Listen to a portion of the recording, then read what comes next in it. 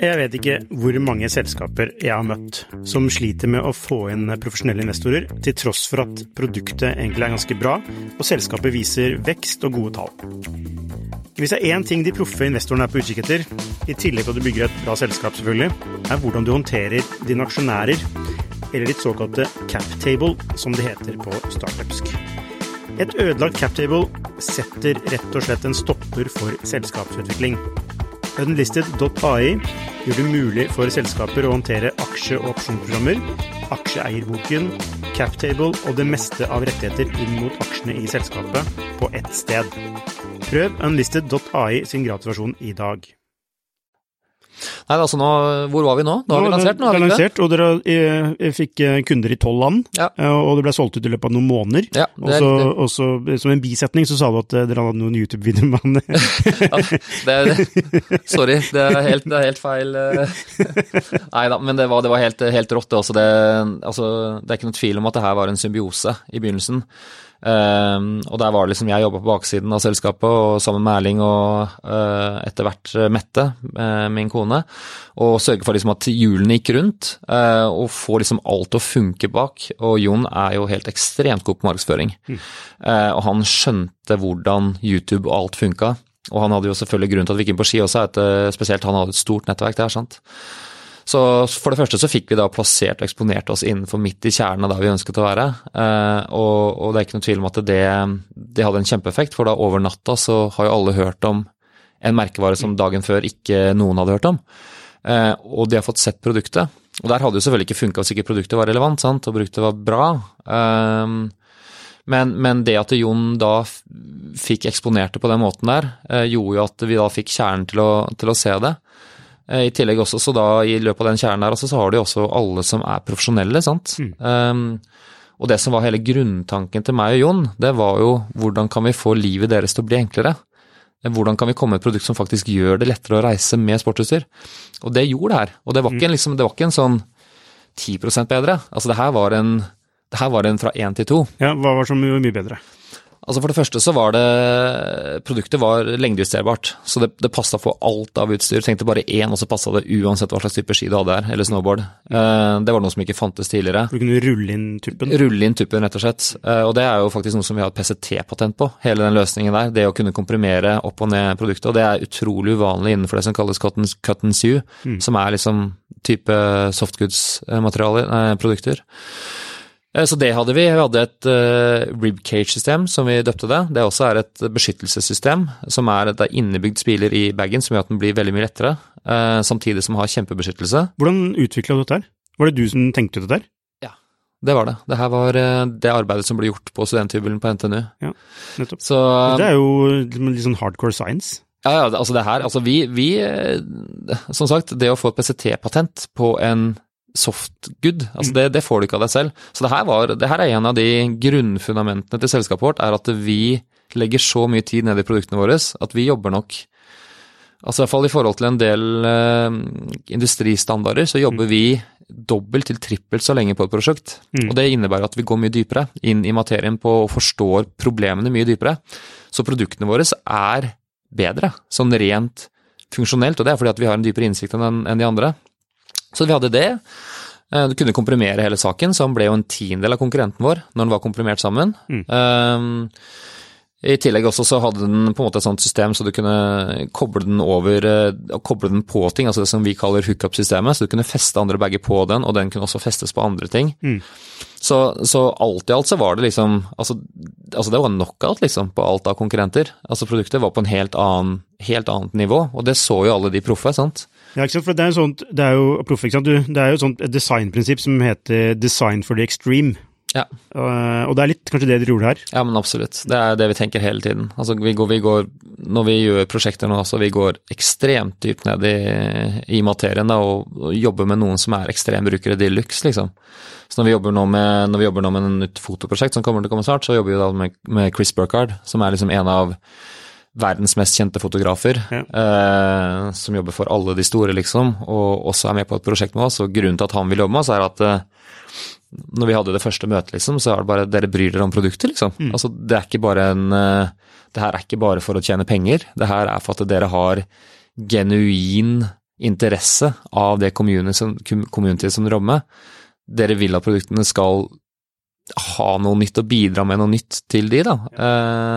Så det jo det vi så på han, for at vi kan jo selvfølgelig ikke betale like mye som alle de store, men vi bryr oss mer enn de. Altså det ingenting annet som kulere for han da, å jobbe med den type selskaper. Det gir jo han inspirasjon og motivasjon. Ja, absolutt. For han må jo bare gjøre sikkert en del jobber fordi jeg må. Sånn det nok for mange av de der, uten at jeg kjenner hans situasjon, men sånn det jo. Altså det mange som betaler godt for at du skal bare putte navnet ditt på noe, uten at du kanskje egentlig har noe særlig innflytelse i det hele tatt på prosjektet. Men for oss det jo helt motsatt. Men altså, når dere selger unna første batchen, hva gjør man da? Har dere allerede begynt å liksom jobbe på versjon 2? Ja, altså da begynte jo læringskurven da, og det her jo som jeg og Erling har pratet mye på, det her jo altså learning by doing, for vi hadde jo ingen bransjeerfaring. Så vi dro ned Pispo og sto der og skulle selge inn, og de spør da, ikke sant, okay, har du deres line sheet for neste år, hvordan term sheetet deres, og så videre. Og vi visste jo ingenting av det greiene her, sant? Og det ikke samme modell som vi skal selge neste år som vi selger nå, altså vi var helt totalt grønne. Så her handler det om å skaffe seg kunnskapen fort, og det jo det entreprenørskap i stor grad for meg. Det jo å tilegne seg kunnskap veldig fort, for så å kunne på en måte respondere på den kunnskapen du får. Og det var jo det som var tilfellet her også, da var det å lære seg industrien, og lære seg den kjempefort. Så dere lanserte produkt uten å kunne industrien, egentlig? Ja, absolutt. Hvis dere hadde kunnet industrien, tror dere hadde lansert det samme produktet da? Ja, det vanskelig å svare på. Jeg tror på en måte at industrikunnskapen jeg hadde kanskje lansert det på en annen måte, men igjen her kommer vi tilbake til den digitale obsession da, som har vært med hele veien, at det å lansere det her på nettet, altså det var veldig få brands faktisk på det tidspunktet her som lanserte online liksom, som var digitale brands. Direct to consumer. Ja, rett og slett. Altså vi var veldig tidlig på den bølgen der, og for oss så føltes det riktig. Hadde man kanskje vært mer innsatt fra bransjen, så hadde man gått og gjort en pre-sale først, liksom, for eksempel. Jeg vet ikke, men det her føltes i hvert fall rett for oss, og jeg tror det ligger i DNA-en vår fortsatt at vi gjør ikke ting nødvendigvis som alle andre. Vi tør å gjøre ting annerledes, og det gjorde vi da, og det gjør vi nå også. Selv om vi selvfølgelig må forholde oss til visse på en måte, industristandarder for å kunne på en måte jobbe med de største globale spillerne, så vi fortsatt ikke fremmed for å gjøre ting som liksom helt nytt da. Og det også noe som de synes veldig kult, sånn som under COVID, som må ta det som et eksempel. Da gikk jo alle brands gikk jo rett D2C liksom, og så var det sånn D2C-bølge som var helt tullete. Vi hadde jo vært der hele tiden. Men du sier D2C direct to consumer? Ja, direct to consumer, altså de solgte direkte fra nettsiden sin ut da. Og vi så jo at alle de der sportsbutikkene som vi har vokst opp i, altså alle de der lokale snowboardshoppene og sånne type ting, og sportsbutikkene, de slet jo, sant? Altså de holdt ikke opp og sånn. Så da tok vi faktisk en av våre D2C-kampanjer, så sa vi sånn, nei, fader heller, altså det de som sliter nå, når de sliter så skal vi stå opp for de. Så tok vi den bort fra webben, og så solgte vi den som var tiltenkt bare å selge på vår web, den tok vi bort og solgte kun i butikk. Så vi reklamerte den, og det her midt under covid når det stormer som verst, sant? Så vi reklamerte den på samme måte og sa liksom, her en ny limited edition fra oss, og de bruker jo å gå ut i løpet av minutter, men vet du hva, du får ikke kjøpt den på nettet. Du faktisk nødt til å besøke, og her har du en butikkliste. Så det liksom litt sånn... Det kult da. Ja, altså det føles riktig da. Det igjen da, tilbake på verdibasert selskapsbygging da, at ok, nå sliter du, vi har faktisk en mulighet til å kunne hjelpe, da prøver vi det. Og så hjelper det brandet, ikke sant? Altså det positivt for brandet. At dere gjør det. Ja, det vil jeg si. Altså, de fleste mennesker har jo empati, så de skjønner jo hvorfor vi gjør det. Og da, når man ser hvor tanken kommer fra også, men man må jo tenke tanken først da. Nei, ikke sant. Altså, når jeg hører deg snakke, så tenker jeg jo liksom Patagonia. Det jo en veldig hyggelig sammenligning da. Men veldig sånn verdibasert, altså hardware da, eller tekstiler, altså du snakker, altså jeg tenker litt også på hva heter det for noe, Jo Egil Jo Egil i Northern Playground, litt sånn samme verdigrunnlag. Ja, altså jeg tror at det mer verdibasert, altså folk kommer til å se mer under panseret på selskapet fremover, det tror jeg også, og det synes jeg veldig bra. Jeg tror folk også kommer til å bry seg mer om, når vi prater om liksom startups og sånn, så tror jeg folk kommer til å bry seg mer om hvor pengene kommer fra også, hvis man henter investeringer, hvem det egentlig som ligger bak pengene?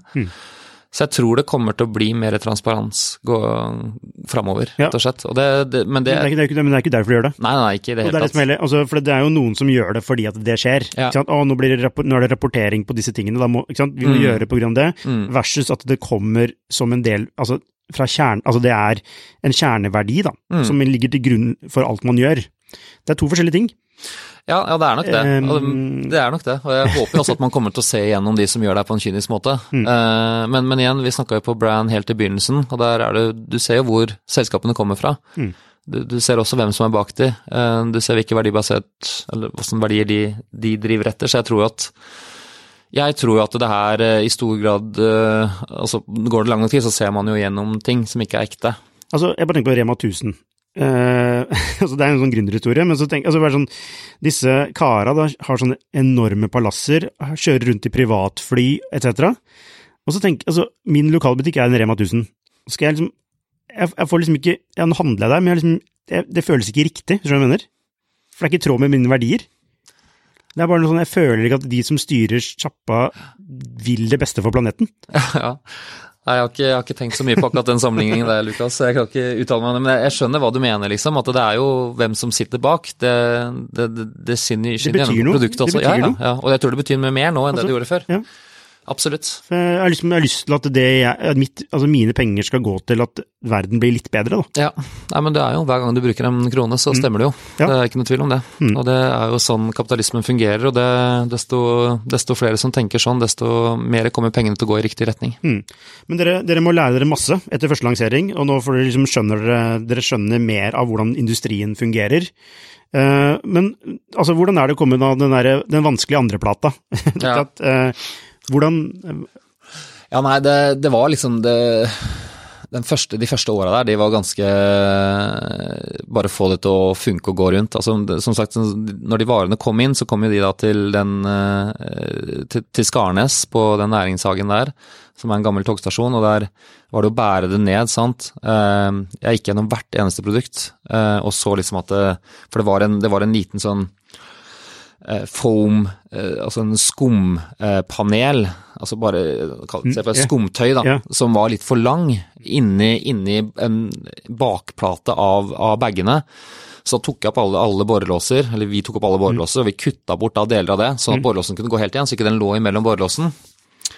Så måtte gå inn i hvert eneste produkt, og så sendte man det ut da 4:00 da, til han UPS-studien som kom da og hentet dagens batch da. For disse produktene også håndlagd, eller? Altså, alt innenfor vår industri altså, du har klart å automatisere det som kalles panelkuttingen. Altså, alle T-skjorter du har på deg nå også, den er jo x antall panel, sant? Og de er sydd sammen. Den kuttingen av de panelene har de nå klart å automatisere. Men selve sammensettingen etterpå, den skjer bare manuelt, da. Så det spesielt når du starter en ny produksjonslinje, så det ofte masse feil kommer an på fabrikken, og hvor gode de og hvor godt du har betalt i forhold til da at de faktisk gidder å gjøre det, legge litt ekstra arbeid i det.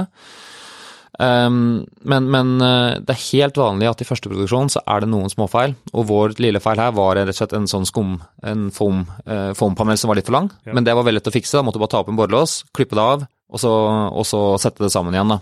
Så det gjorde på hvert eneste produkt, og sendte det ut da, men jeg så jo også at det her ikke skalerbart, å stå på en kjeller og sende det her ut, så fant vi jo første 3PL, og så flyttet vi faktisk da til Sogndal i 6 måneder for å stå på ski og jobbe. Og da hadde det som skulle bli min kone blitt ferdig på skolen. Så da flyttet jeg og henne opp der, og så hadde vi et rom til Erling, så han kunne komme når han ønsket. Og så sto vi rett og slett på ski en gang om dagen, og så jobbet vi resten av dagen. Og da bodde vi på Selseng, så altså langt opp i Sogndalsdalen, 20 minutter fra Sogndal liksom. Og gjorde det en vinter, for da har vi fått på plass en 3PL da. Og så at det her var liksom... En 3PL, hva det for noe? Altså en tredjeparts lagerløsning, så noen står og sender ut varene for deg. Så den lå da i Danmark. Så da var det da å utvikle neste biten, for da hadde vi jo sett at vi har en proof of concept, liksom. Altså det her produktet selger. Brand-posisjoneringen rett. Det vi har følt at vi manglet i form av et estetisk brand som bryr seg om hvordan ting ser ut, at det skal være cleant, det skal være riktige balanserte farger. Og også da på en måte den markedsføringsstrategien vi hadde, det funket. Så vi begynte jo da, og vi dro på ISPO, og vi fikk masse også distributører som ville selge det her. Så vi hadde distribusjon også i over 10 land i år nummer 2. Så da var det da å begynne å lage en serie med kolleksjon med produkter. Så da jeg vet ikke hvor mange uker eller måneder det var, men de første årene så var jeg nok flere måneder i da Kina som vi produserte i begynnelsen, hvert år, og utviklet da nye produkter. Så da var det liksom da å balansere veldig mange forskjellige roller da, med produktutvikling, produksjonsbit, og liksom få da den selskapet til å komme opp på et visst nivå på alle de forskjellige avdelingene. Så da delte vi veldig sånn, ok, du håndterer det, veldig sånn silobasert arbeidsflow, fordi man satt så tett uansett at man hadde så god oversikt av hva de andre gjorde at det funket da. Ja. Men det var jo noen år der med ekstrem jobbing da for å få rett og slett grunnmuren på et selskap opp. Så den andre plata en ting å få produkter da som funket, ja. Og der hadde vi fortsatte med samme strategi, at vi jobber ekstremt dypt på produktnivå, bygger noe som altså tar mindre marginer, legger mer inn i kvalitet, og liksom da bygger opp et godt produktsortiment. Og gjorde det og fikk ut de da, men du skal jo også da sørge for at du har alt rundt selskapet for å kunne skalere, og det jo veldig, veldig krevende. Ja, altså det jo det handler om egentlig. Altså du skal jo bygge et selskap som klarer å lage produkt. Igjen. Ja, det sant. Og det som også når du jobber med, altså vi har jo, vi hadde mye digitale strukturer, og jeg ser jo på DB som altså vi har jo ikke vi baserer veldig mye av selskapet på teknologi. Så selv om vi kanskje ikke klassifisert sånn rent som et tech-selskap, så ser jeg på veldig med det vi gjør som et tech-selskap.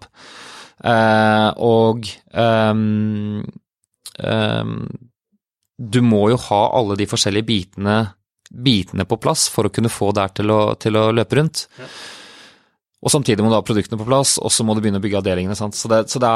Men poenget mitt var at selv om jeg ser på oss som et tekstselskap, så har vi fysiske produkter.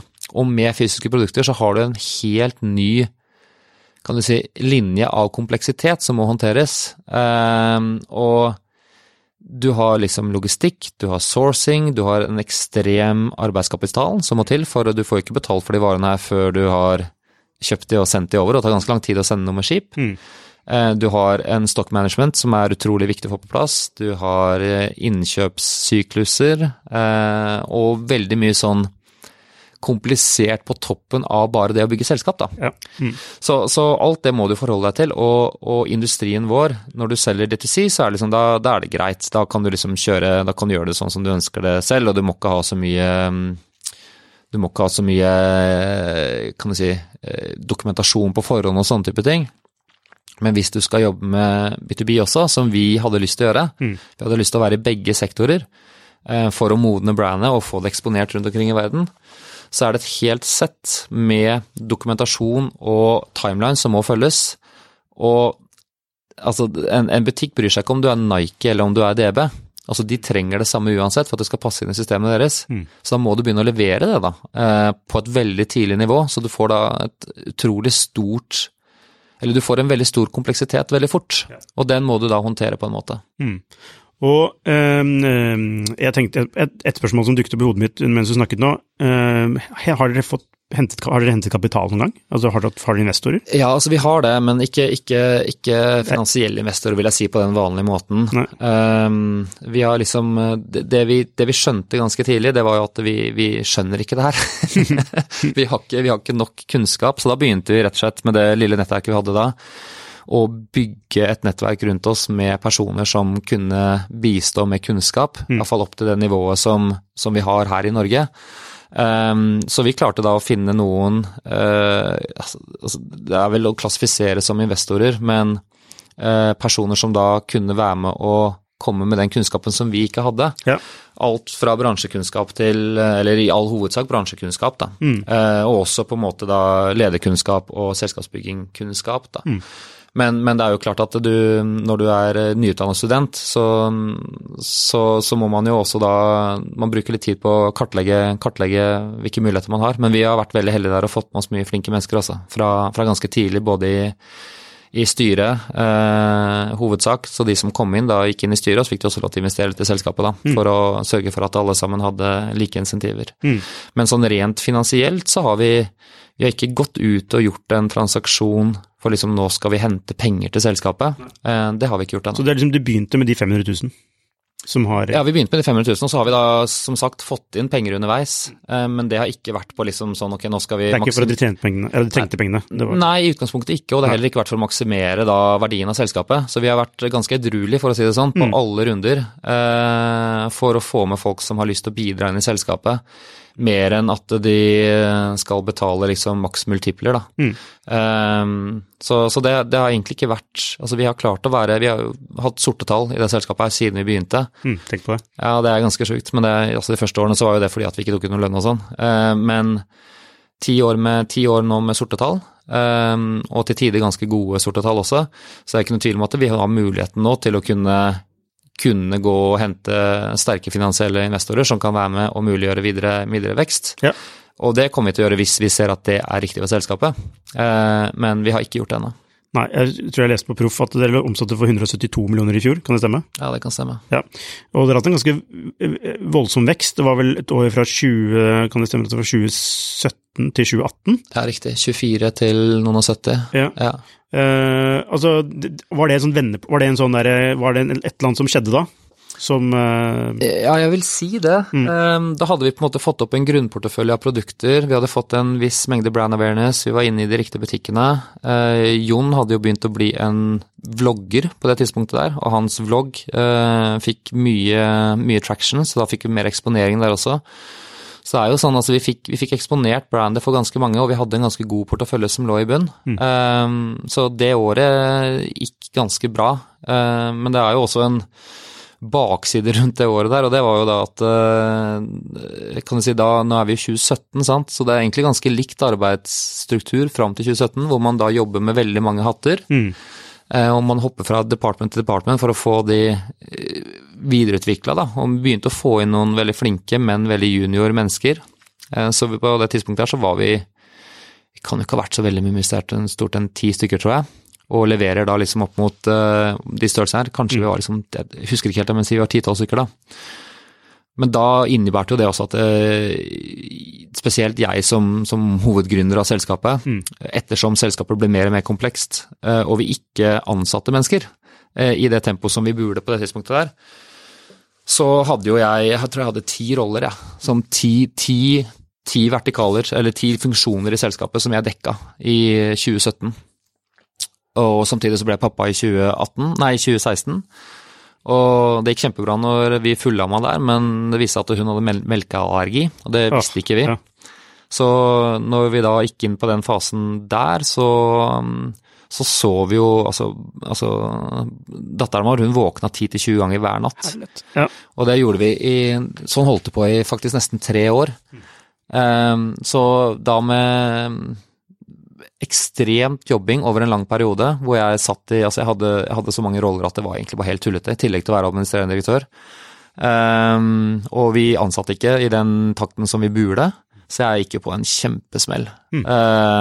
Så jeg brant jo totalt ut i november 2017. Så vi leverte jo knalltall det året der, men det gikk jo på bekostning av noen av oss da. Hvordan det? Hvordan du brent? Hva skjer da? Altså det en veldig bizarr opplevelse. Altså vi kommer litt tilbake til lederskap etterpå, men altså jeg har drevet mye med sport før, og jeg har egentlig aldri, sånn strengt tatt aldri møtt en grense, litt sånn som den fjellturen jeg pratet på også, at det går jo liksom, altså du kan pushe deg så sykt mye lenger enn det du tror. Og i den settingen her så var det liksom ikke noen mulighet, at det var ikke noen alternativ. Altså datteren din skal du passe på. Altså hvis hun trenger at du står opp x antall ganger om natta, så gjør du det. Og de ansatte på jobben har du et kjempeansvar for. Du vet at de har huslån som skal betales. Så du kan ikke svikte de heller. Du nødt til å sørge for at det selskapet går rundt. Så du blir liksom dratt i veldig mange kanter. Og så plutselig så strikken bare sa snap, egentlig. Og så det slo ut, men det jeg merket det på først, var jo jeg kjente at immunforsvaret forsvant. Så det var flere, altså jeg har ikke hatt influensa mange ganger, men det året der tror jeg det var 3 varianter som gikk her i Norge, jeg lurer på om jeg hadde alle 3. Så det var liksom, det var ikke noe igjen. Nei. Så jeg husker jeg slå i senga, og så fikk jeg oversendt et siste kontraktforslag til da en ganske stor kampanje vi skulle gjøre, sammen med en på det tidspunktet en ganske kjent person som vi kastet ut av et helikopter inn i en bag over Hawaii. Men det var ganske mye legal terms rundt der, for det var mye risiko inn i bildet og så videre. Og da liksom våkna jeg i senga, liksom lente meg over og lå på siden med laptopen på siden og liksom leste den dokumentasjonen da, og så liksom ok, det her greit, kom med mine liksom kommentarer, og sendte det tilbake, og så var det rett tilbake. Og det var jo det samme for, altså både min kone og jeg var jo helt utslitt på det tidspunktet her. Så det var knalltøft. Så da personlig så var jeg kunne vel ikke ta meg helt fri, men jeg tok liksom så mye fri som jeg har hatt da, over en periode, til å komme seg nok på bena igjen, til å kunne komme tilbake igjen. Men det der noe som fortsatt sitter litt i, faktisk. Måtte det til for at du skulle innse at det faktisk var mulig at selskapet kunne gå fremover uten at du var involvert i alt?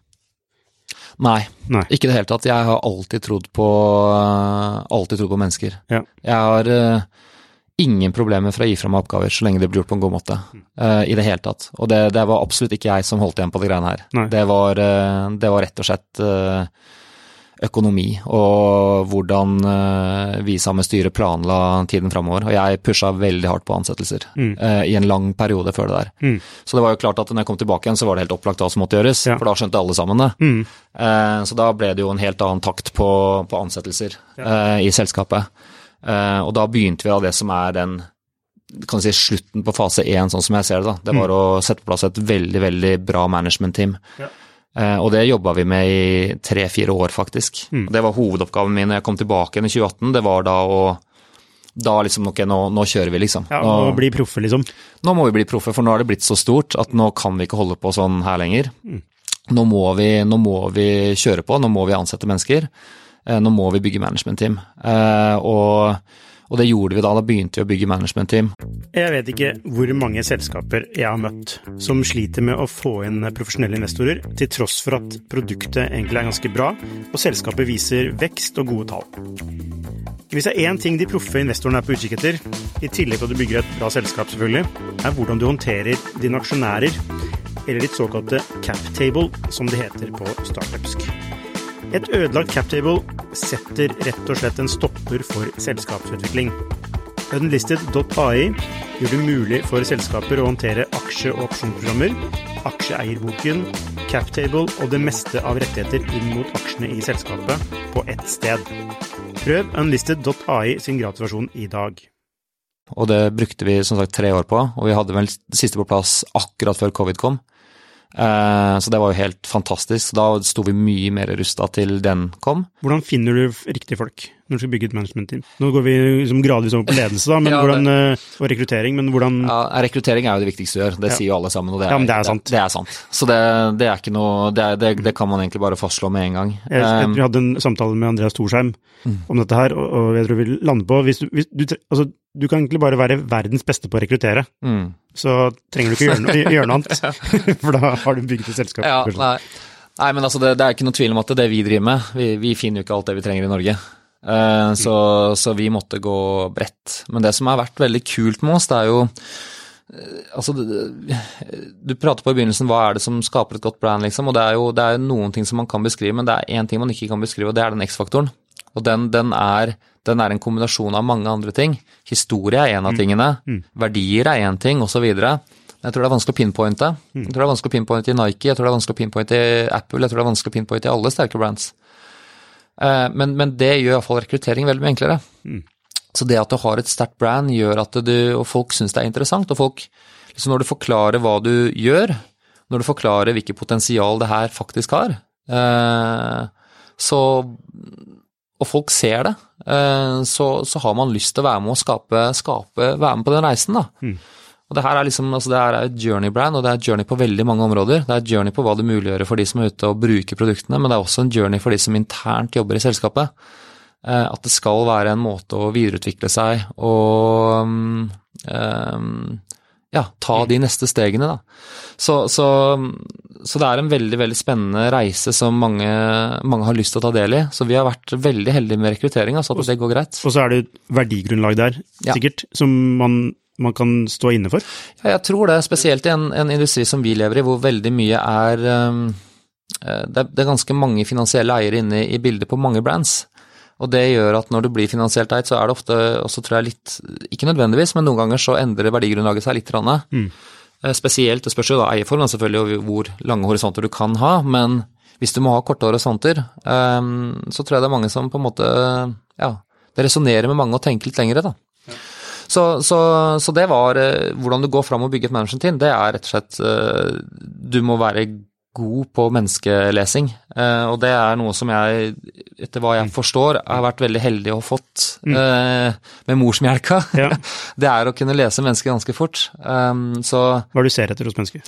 Altså det er jo, første er verdigrunnlaget, så passer det inn i kulturen. Og altså, jeg må nesten ta den historien nå også, Lukas, for det er, liksom, det er så sentralt i den biten du kommer inn i nå, for at du har, en ting er gründerfase, og så har du selskapsbyggingfase. Og det tror jeg er to forskjellige på en måte eller det er to forskjellige personlighetstrekk du trenger i de forskjellige sektorene på en måte, eller de fasene da. Når det kommer til det å bygge selskap, så tror jeg faktisk jeg har meg mest fra sport. Og det er at jeg, selv om hjertet mitt alltid har vært med snowboard, og jeg brukte all tiden jeg kunne ha i Trysilfjellet når jeg vokste opp, så var min profesjonelle karriere var i håndball. Når du kommer fra et sted som Elverum, som er kjent for å ha et veldig godt håndballag, de hadde ikke det når jeg vokste opp, men det var liksom, det er veldig håndballkultur der, så jeg fikk være med på den reisen og rebygge det laget, og da rykke opp til eliteserie, og spille på U21-landslaget, og selve håndballkarrieren i seg selv, selve sporten er, altså for meg liksom ikke nødvendigvis det jeg tar med meg mest sånn sportslig fra alle de årene jeg brukte på de greiene her, da, men det jeg tar med meg er teamet. Og det er liksom hvordan man bygde et team. Når var det vi spilte våre beste kamper? Hva var det som skulle til for at vi spilte de beste kampene? Ja, hva var det? Altså det er jo menneskene og kulturen. Og forklar. Altså hvordan, hvis jeg skal bygge et bra team, hva gjør man? Altså for det første så må du ha riktige ingredienser da, for å bake den kaka, hvis du kan si det sånn. Så du må jo ha rette personer med riktig kompetanse og riktig erfaring. De må være relevante for den stillingen de skal ha. Og det der er jo da å skjønne, da må du skjønne selskapet veldig godt. Hva er det vi trenger? Og da er det en veldig fordel hvis du har gjort sånn som meg da. Altså jeg har gjort samtlige jobber i selskapet på et eller annet tidspunkt. Gode råvarer. Ja, rett og slett. Altså du må skjønne vi har gode råvarer, du må skjønne hva du skal ha inn der. Så er det sett mennesker som har erfaring og har kompetanse. Og det er jo, finner du det også, så er det utrolig spennende å jobbe med. Sorry at jeg avbryter, men kan du bygge et godt team med de bæra du har, som Stordalen ville sagt? Ja, altså du kan få ut mer av de bæra du har, det tror jeg. Og det handler om kultur, som er den neste biten. Og det er liksom at du har en god selskapskultur, hvor alle sammen har lyst til å videreutvikle seg selv. For meg så er liksom det å utvikle deg, det å ville de andre godt, det å hjelpe hverandre på veien, altså alt det jeg så i sporten da, som skulle til for å vinne kamper der, det har vært direkte overførbart til business for min del. Så ja, du må ha gode spillere, men det hjelper ikke å ha en jævlig god spiller hvis ikke den jobber på team, altså hvis ikke den gjør resten, for det er alltid summen av teamet ditt som utgjør hvor bra det laget der kommer til å bli da. Jeg antar at du har mye respekt for den treneren du hadde, Hjelbrum? Ja, jeg har lært mye av de. Ja, jeg har hatt flere. Ja.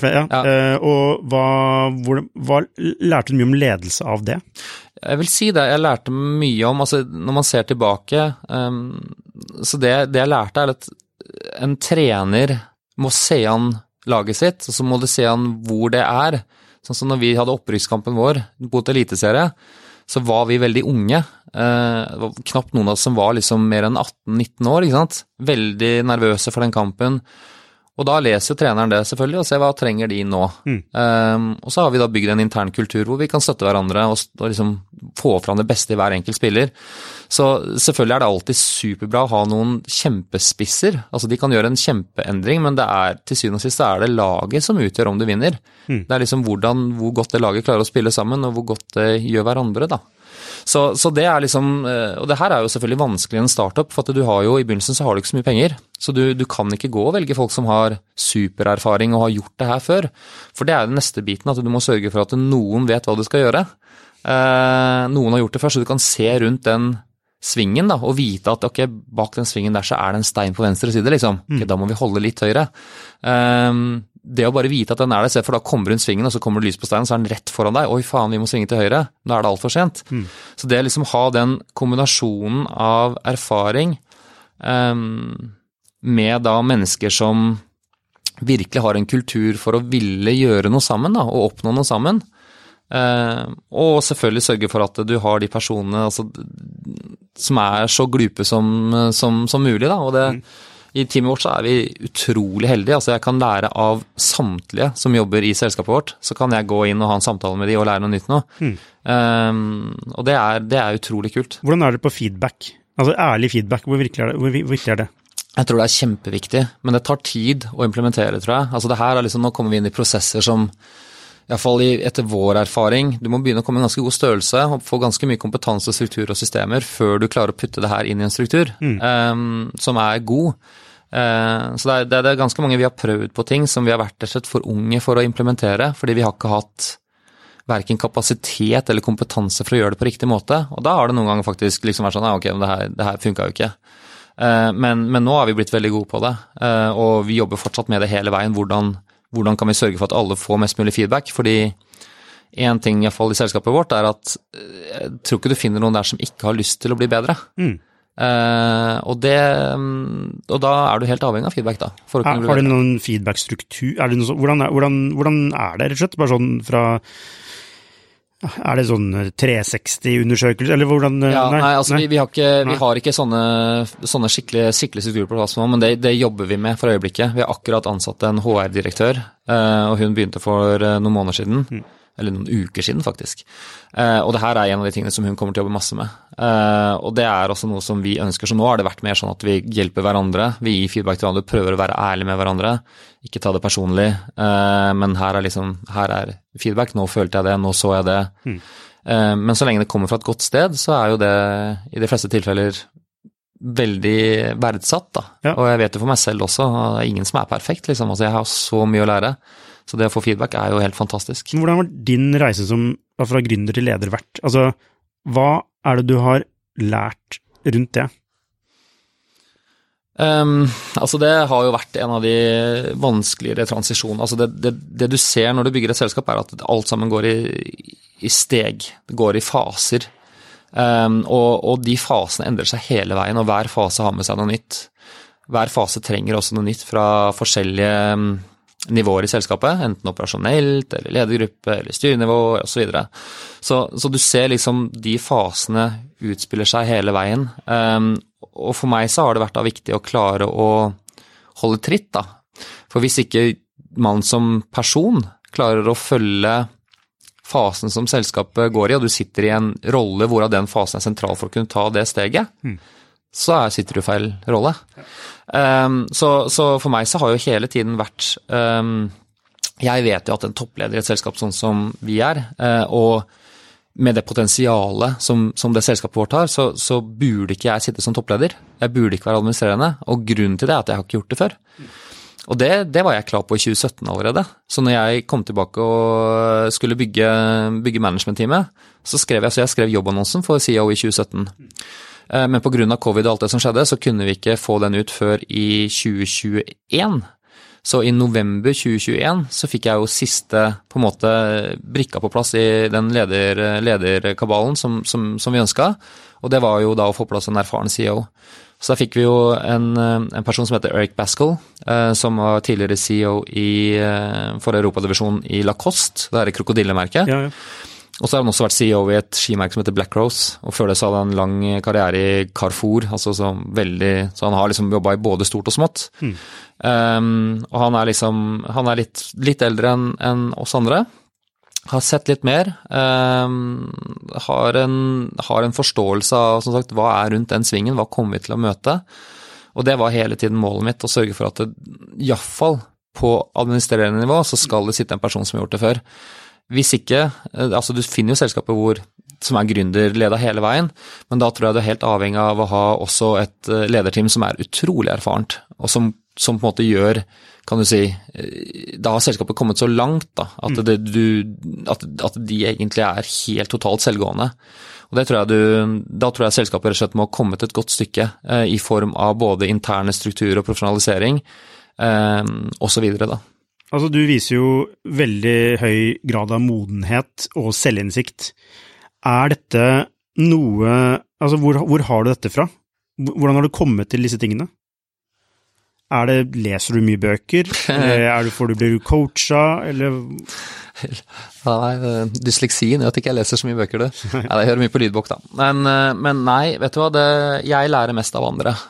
Så jeg synes det er helt fantastisk å snakke med mennesker. Som jeg sa i begynnelsen, altså min hovedmotivasjon for å drive med det jeg driver med, er at jeg får ny kunnskap, og at jeg får lære ting. Og ja, jeg har masse som jeg fortsatt trenger å lære for å kunne fortsette den reisen her, altså de neste stegene. Jeg har lyst til å være med på de, men da må jeg også utdanne meg selv underveis. Og det gjør jeg gjennom samtaler, rett og slett, og ha nettverket rundt meg, og ha personer jeg kan snakke med og sånn. Men jeg har ikke noe sånn en coach, jeg har et nettverk av mennesker som jeg snakker med, jeg leser, jeg prøver å kombinere, jeg henter mye inspirasjon fra sport, jeg henter mye inspirasjon fra astrofysikk. Astrofysikk, ja. Det har alltid vært min store lidenskap, å ligge og se opp på stjerner og sette ting i perspektiv. På hvilken måte henter du inspirasjon derfra? Altså du kan gjøre det på mange måter, men for meg så er det mye med romfart faktisk, altså se hvordan hele de programmene har blitt laget. NASA er en kjempeinspirasjon fra meg, hvordan de satte seg et helt sykt mål med et så utrolig ung gjeng som de var før da de startet Apollo-programmet sitt, og skulle liksom da utvikle hele det programmet med egentlig bare en masse studenter. Så det er en ting du kan lære i form av det å legge seg på kvelden og liksom begynne å tenke på om det er liksom, ok, hvor stor er galaksen vår liksom, hvor lang tid bruker lyset på å gå fra en siden til andre, hvordan ser et sort hull ut, nøytronstjerne, hvor syke ting er det som skjer på tiden, altså det bare setter ting i perspektiv da, så for meg så gir det et lite sånn pusterom faktisk, fordi det er så altoppslukende, og så plutselig så får man noen innsikter gjennom å tenke. Det er litt som, den andre tingen er også å gå på fjellturer selvfølgelig, altså jeg er jo utrolig glad i å stå på ski, det er jo også en av mine store passions, så det å gå på en fjelltur og stå på et stort fjell, og liksom bare la øynene hvile på en lang horisont, det gjør liksom at det gjør noe med huet, når du får de lange perspektivene, at plutselig bare popper inn en tanke, og så er det sånn, er det liksom en eller annen puslespill som plutselig falt sammen baki der, og så kommer det ut da altså jeg kan se for meg, uten at jeg er ikke veldig inne i sjakk, men jeg kan se for meg at når Magnus Carlsen gjør liksom de der statistikkregningene sine og ser liksom at ok, for at jeg skal komme til målet der, så må jeg gjøre liksom de flyttene, og hvis den gjør sånn og sånn og sånn, så kan jeg gjøre sånn og sånn og sånn. Altså de sjakkbrikkene der da, de spiller seg ut i hodet mitt når jeg zoner ut da, enten på en fjelltur eller med å se på PBS Spacetime om da hva som skjer innenfor astrofysikkens verden. Er det på en måte som en slags meditasjon for deg? Ja, det kan du si. Det er mine største mindfulness-øyeblikker har jeg hatt på fjelltur. Ja. Og putter du deg selv bevisst i den type situasjon for å kunne ta fri, for du tar litt sånn fri fra hverdagen, og ser ting i perspektiv da? Ja, altså det har vært min free space, ja. Det har det vært. Når man fikk barn, så kan man jo, i hvert fall den perioden vi har vært nå med småbarn, så blir det jo mye mindre fjellturer. Så spesielt da ble det viktig å finne andre arenaer hvor man kan prøve å oppsøke det perspektivet. Og for meg så har det vært da å gå tilbake til fysikken og astrofysikken, og I tillegg også så det da, som sagt, det å ta seg en joggetur, og så det å være i fysisk bevegelse, så nå som vi har kommet til det stadiet i vårt familie, at vi kan begynne å trene igjen, så kjenner jeg også en enorm forskjell i form av liksom prosessering av tanker da. Du bare tilbake til med ledelse. Det ting du har gjort som leder, som du har lært noe av? Ja, altså alt. Som, det noen tabber? Det noe ting du tenker på? Ja, dette var en viktig lærdom for meg. Altså det vanskelig å ta fram en ting der også. Jeg klarer ikke å tenke på liksom en spesifikk ting. Jeg tror det så mye. Jeg tror at kunnskap en kombinasjon av masse smådrypp her og der. Det sjelden for meg, så det liksom, det sjelden det sånn et sånn eureka moment, liksom. Det en akkumulasjon av masse småerfaringer og samtaler og ting du har lest og alt sammen som bare blir til noe da. Men det jo klart at den følelsen jeg hadde i sommer, den var veldig spesiell, for da var vi tilbake på Hoddevika på kickoffen vår, og vi har en stor årlig kickoff, og i år så bestemte jeg at det 10 år siden selskapet begynte, og da dro vi på Hoddevika, og var der da med hele teamet, og vi var knappe 60 stykker da, så vi tok jo over av hele Hoddevika på alle de stedene som du kan leie og bo på der. Og stå der da og se liksom alle de fantastiske menneskene som altså, briljante, som jobber da på det ene prosjektet her, og som på en måte har en sånn atmosfære av stevning og kultur mellom seg, som akkurat det man har drømt om da.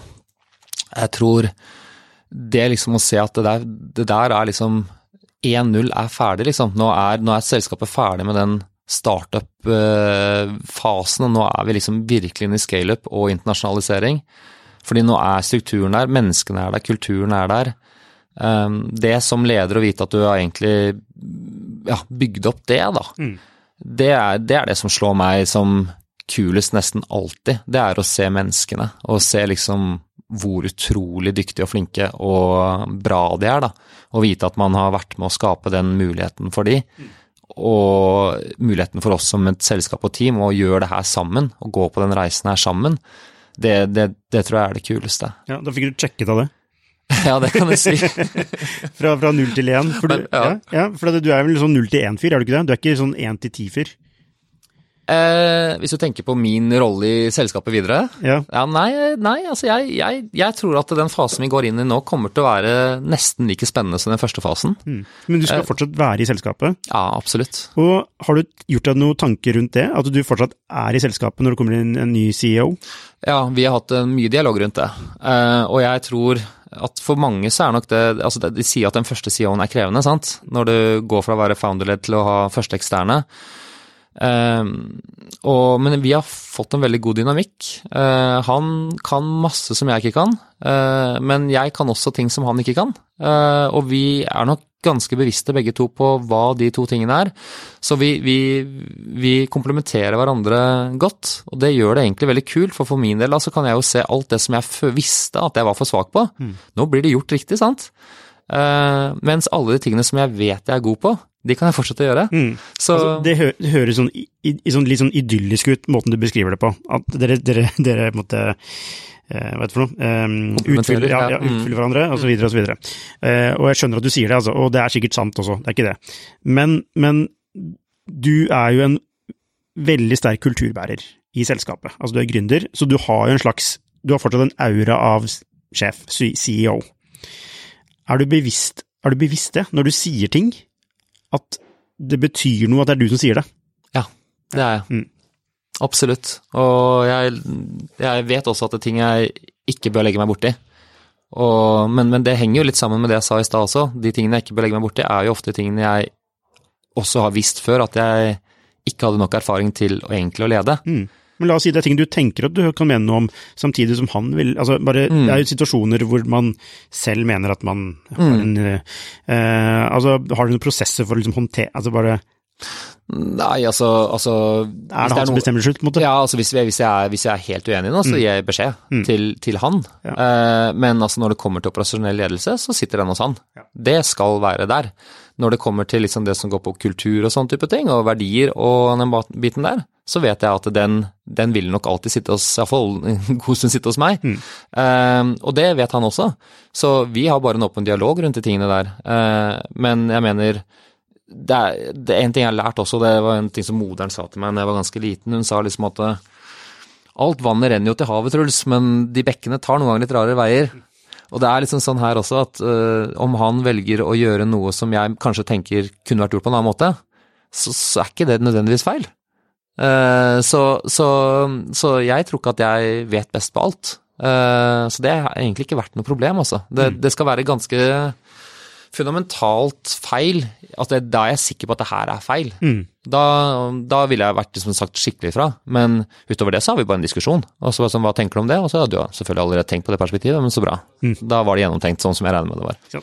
Du, vi skal avrunde, det har jo tatt mye lenger, blitt mye større og morsommere episode enn jeg forestilte meg, men altså, hvis du skal se fremover i tid, visste du kanskje litt om det, men sånn, hva blir de største utfordringene nå som douchebag, eller DB, Journey, nå må løse fremover, som du ser nå? Jeg tror på en måte vi lever i en makroverden som har visse utfordringer nå, og de må man håndtere. Det kan påvirke litt i forhold til hvilke rekkefølge vi kan gjøre ting. Men i stor grad så tror jeg nå er det internasjonalisering, altså. Nå er det profesjonalisering og skalering som vi skal gjøre. Og vi har 5 hovedmarkeder, og det er liksom USA, det er Tyskland, det er Frankrike, UK, og så er det Skandinavia.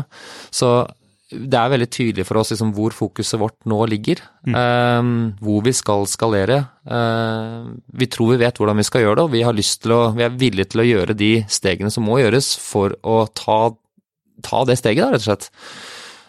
Så jeg tror at Så det handler om skalering, rett og slett? Altså, det handler om skalering. Men selvfølgelig når vi gjør det også, vi ansetter jo veldig mye nå, så det er jo sånn, hver gang vi har en teamsamling, så er det jo 2-3 nye ansikter der. Så det vi er veldig bevisste på er jo selvfølgelig å dra med oss, sørge for at kulturen er godt fundamentert, at folk skjønner hvor vi kommer fra. Jeg sitter og tar en kaffe med alle som blir ansatt i selskapet, for at de på en måte skal få snakke med meg og vite hvor selskapet kommer fra, stille de spørsmålene de måtte ha. Men utover det så føles det utrolig bra også, fordi nå har vi et skikkelig slagkraftig team. Hvor mange er dere nå? Nå er vi cirka 60 stykker. 60 stykker, ja. Og vi kommer til å bli litt flere i løpet av neste par årene. Men vi har et skikkelig slagkraftig team, og det er så internasjonalt som det må være for å bygge en internasjonal selskap, tror jeg. At det er Er det sånn remote? Nei, vi har ett kontor i Oslo, det er hovedkontoret vårt, der sitter cirka halvparten. Så har vi ett kontor i Stockholm, der sitter en tredel kanskje, og så resten remote. Så sitter noen i Paris, og noen i London, og noen i Lisboa. Så vi har litt spredt. Cirka samme tidszone da? Ja, alle i cirka samme tidszone. Vi har noen i USA også, men de jobber litt mer på en spesifikk bit, liksom. Helt til slutt. Hvis du skal gi noe råd til gründere som kommer bak deg i løypa, hva vil du gi råd? Som ikke klisjé. Ja, men det som det mye av de klisjéene har faktisk noe med seg, altså. Men nei, altså, jeg tror liksom at alle må finne sin vei, ja.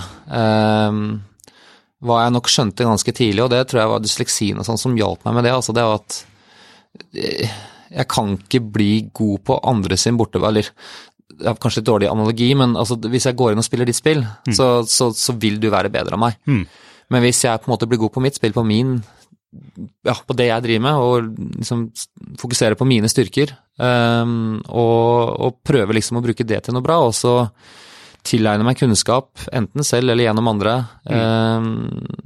på andre ting, så tror jeg det alltid den beste, og så tror jeg også at man skal være innse at man ikke nødvendigvis vet alt best, altså. At det folk som kan. Har du noen gang tenkt det? At du vet best? Nei, eller om jeg noen gang. Nei, veldig, veldig sjelden faktisk. Så, nei, men jeg har en sånn grunnbit som jeg har bygd selskapet på, og det liksom at mennesker det som utgjør selskap. Og kulturen som du bygger rundt den det som liksom, som anser hvor mye du kan, hvor bra det kommer til å bli, og hvor gøy det kommer til å være. Så jeg egentlig, det mennesker og kultur også, det er det jeg preacher hvis noen skal spørre meg om ett råd. Og så når det kommer til deg som gründer, liksom, så må du fokusere på dine styrker. Så ta litt vare på seg selv også gjennom reisa. Det skal jeg ønske jeg hadde gjort mer enn hva jeg har gjort. Truls Brattås, utrolig inspirerende og gøy å sitte og snakke med deg om din reise, og så ønsker jeg dere bare masse lykke til videre. Tusen takk for det. Takk for at jeg fikk være her.